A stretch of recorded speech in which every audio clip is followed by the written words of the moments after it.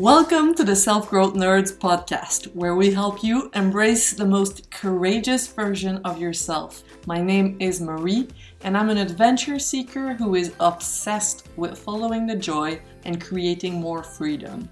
If you're eager for deep conversations, big questions, and meaningful connection, join me on the quest to discovering how we can live a more magical and memorable life.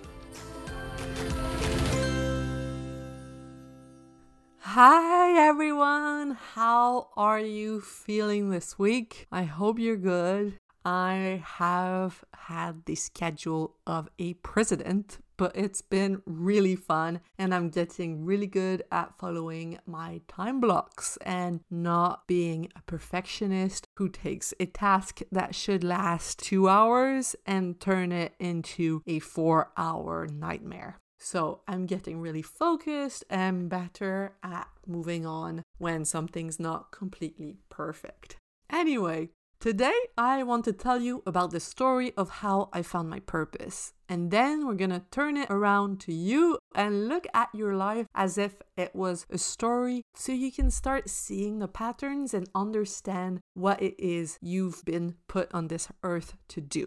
Maybe you won't understand it today, but at least you're going to have lots of little hints. So first, let me tell you what my mission here is.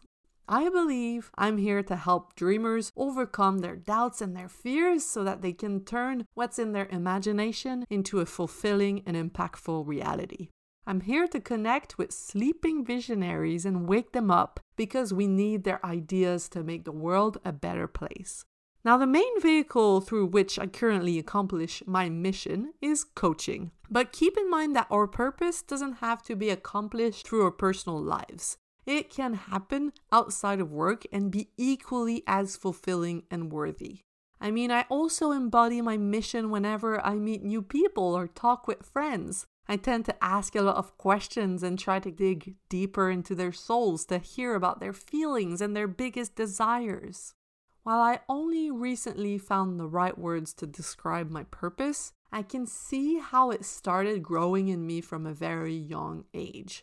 If we want to get really spiritual, I'd say it was planted in my soul before I was even born. And I don't mean that I was walking around at 5 years old trying to help people find the courage to follow their dreams. What I mean is that looking back on my life, I can see how so many of the things that happened to me actually happened for me, to clarify and solidify my mission. Challenges that I had to overcome to gain the experience and skills I need now in order to fulfill my mission better.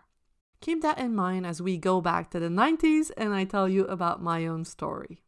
So when I was a kid, I spent more time hanging out in my imagination than I did with the other kids. At some point, the teachers wondered if my ears were functioning well, as I didn't respond to my name. So I got tested, and it turns out my hearing was perfect. The doctors told my parents I just needed physical touch to come back to reality. Look, in school, chit-chatting on the playground was just not natural for me, and I felt like a bit of an alien who didn't understand the social norms here on Earth and didn't know how to act normal and what to say to sound cool or just sound like the other kids. So I mostly kept quiet. Luckily, there was 2 special weeks every year where I would go to summer camp, where everything felt possible. I could be whoever I wanted to be over there. We were told magical stories and we were constantly going on adventures. I loved it. So as soon as I was old enough to work, I wanted to recreate this feeling of possibility for all the kids and the teenagers that I cared for. I found immense joy in making them experience a world upside down from what they were used to at home or at school. I wanted to give them permission to be their wholehearted, silly selves. I also loved the close connections I developed with the other staff members, the kind of people who were always willing to pull their sleeves up and help out. Not only did we bond over a common purpose, but we were also so tired at the end of our long days with the kids that we saw each other raw. There was no pretending as we sat and sang together after the children went to sleep. Eventually, though, I had to leave summer camp and figure out how to be a grown-up with an actual job that pays not only with smiles, but with actual dollars. This transition was tough. I thought the nostalgia was gonna go away, but I was wrong. I tried to find similar enjoyment in a bunch of different places. I sold clothes, I hosted birthday parties, I worked on television sets, I moved to London, where I worked in a cute little gift shop. I co-founded a mobile coffee business there as well. And then I came home to Canada and tried working 9 to 5 in a design agency before jumping into freelance illustration work. All of these jobs were decent and some even sounded glamorous on paper. I mean, traveling to festivals in the UK to serve some really good lattes sounds dope. I was doing fine and I was reasonably happy. But there was some spark missing for me in this quote-unquote responsible grown-up life. The idea that my best years were behind me felt nauseating to me. I kept thinking, I cannot settle down for this ordinary life where I have seen with my own eyes a truer, more beautiful place, and I have been a truer, more beautiful person inside of it. I remember being interviewed for a job in a design agency, and the person asked me where I saw myself in 5 years. I knew that the typical answer was something like creative director, so that's what I said. But the truth was that I didn't see myself growing there at all. There was little moments throughout my 20s where I did find myself again. In the deep conversations I had with my favorite coffee truck customers, for example, or in the boost of inspiration I felt at the start of a promising creative project before all the norms came in to make it more complicated, or in the possibility that came with freelance work to travel whenever I wanted. But most of the time, this adult world felt flat and colorless to me. I didn't see the point in moving forward and upward just for the sake of it. Why do I want to be a creative director? I don't see the point. I was craving more depth in my connections, more adventure, more meaning. I found this in my close friendship with my family and with my lovers, in the books I was reading and the trips I was taking. But I wanted more of it. Okay, maybe I'm greedy for depth, greedy for adventure and meaning. So no wonder I was flabbergasted when I heard about the Pacific Crest Trail, a 2,653-mile-long dirt path that stretches from the Mexican border all the way to Canada. Essentially, if you don't know already from me talking about it all the time, it's a gathering of souls who have had enough of regular life and are looking for something more. So for about 6 months, most of them walk to their own pace in the same direction, north. They walk in pursuit of freedom and new beginnings, looking for meaning.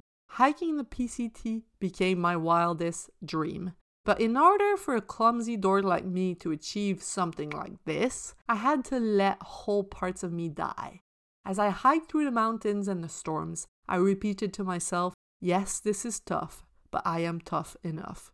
After spending my 20s trying to fit the grown-up mold and feeling pretty depleted about what was in store for me, the trail reminded me what it meant to feel alive and connected to myself, to other human beings, and to the universe. It was as hard as it was beautiful. The more I struggled through a storm, the more intense the joy and connection on the other side. With layers and layers of dirt on my face, my heart slowly broke open. And then I had to come home. And I was doing fine, really. I started taking on freelance work again. But there was a big empty space in my heart. The same emptiness I felt after leaving summer camp. I missed the version of me who had a clear purpose, walking north. That version of me woke up excited every day, ready to overcome any obstacle and to have fun along the way. Now that I had experienced this beautiful way of living, been part of a close-knit, generous community, and seen how full I could feel on a daily basis, how could I even consider going back to real life? There must be a way to feel this way while still being part of society. But how? I sat with this how for a little while. At first, I thought I was meant to help other potential hikers find the courage to hike the PCT as well. So I created workbooks, video series, and even a coaching program with this in mind. I was feeling really close to something, but not quite. I didn't want to talk about backpacks and physical training. I wanted to talk about fears and courage and making it happen. So I listened to my intuition and put the hiking aspect aside. And here I am, clearer than ever about my mission here on Earth. I am sure it's going to grow over time, but I finally understand that I, Marie, want to help the dreamers who are stuck in a job they don't like, listening to a coworker complain or passively scrolling their social media, sitting on the toilet like I once was.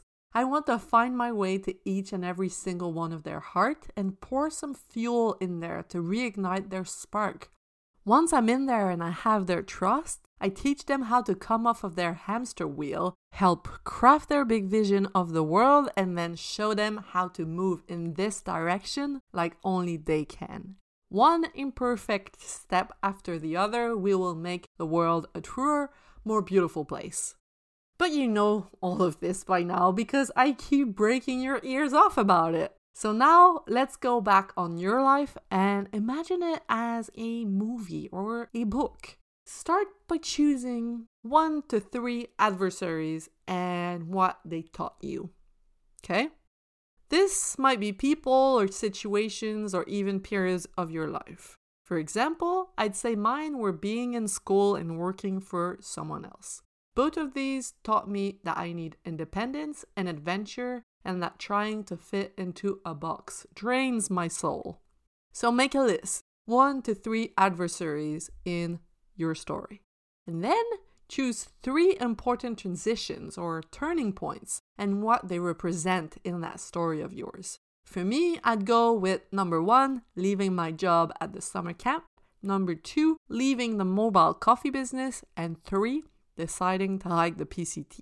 Leaving the summer camp represents my entry in that responsible grown-up world I needed to experience throughout my 20s to understand what I did not want. Then leaving the mobile coffee business represents the first moment where I listened to my intuition, no matter how good my situation sounded, and took a step in the direction of freedom. Finally, deciding to hike the PCT represents the moment when I chose to believe in myself against all odds. So, 3 important transitions and what they represent in your story. Finally, choose 3 times in your life when you felt like you were doing something important and list what they have in common.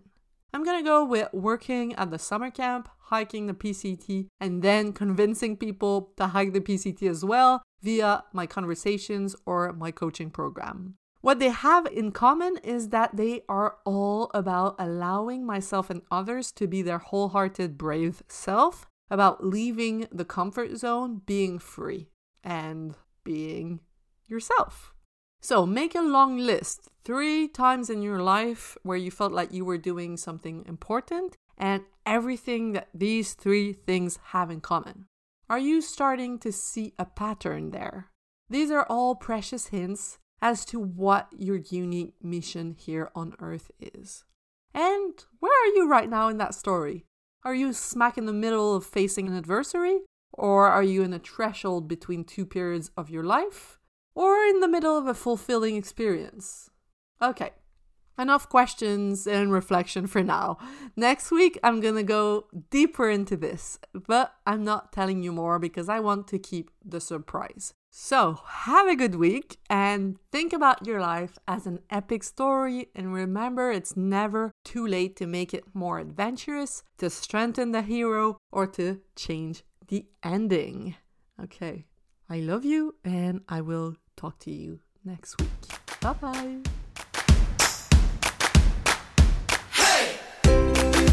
You just listened to the Self-Growth Nerds podcast. I hope you enjoyed. We publish an episode every Monday, so make sure to subscribe if you want to be notified. I want to thank my friend Etienne Galano for editing this, and I want to thank you, kind-hearted souls, for doing the inner work necessary to grow into your truest self and make the world a better, more beautiful place. My name is Marie, and I will talk to you next week.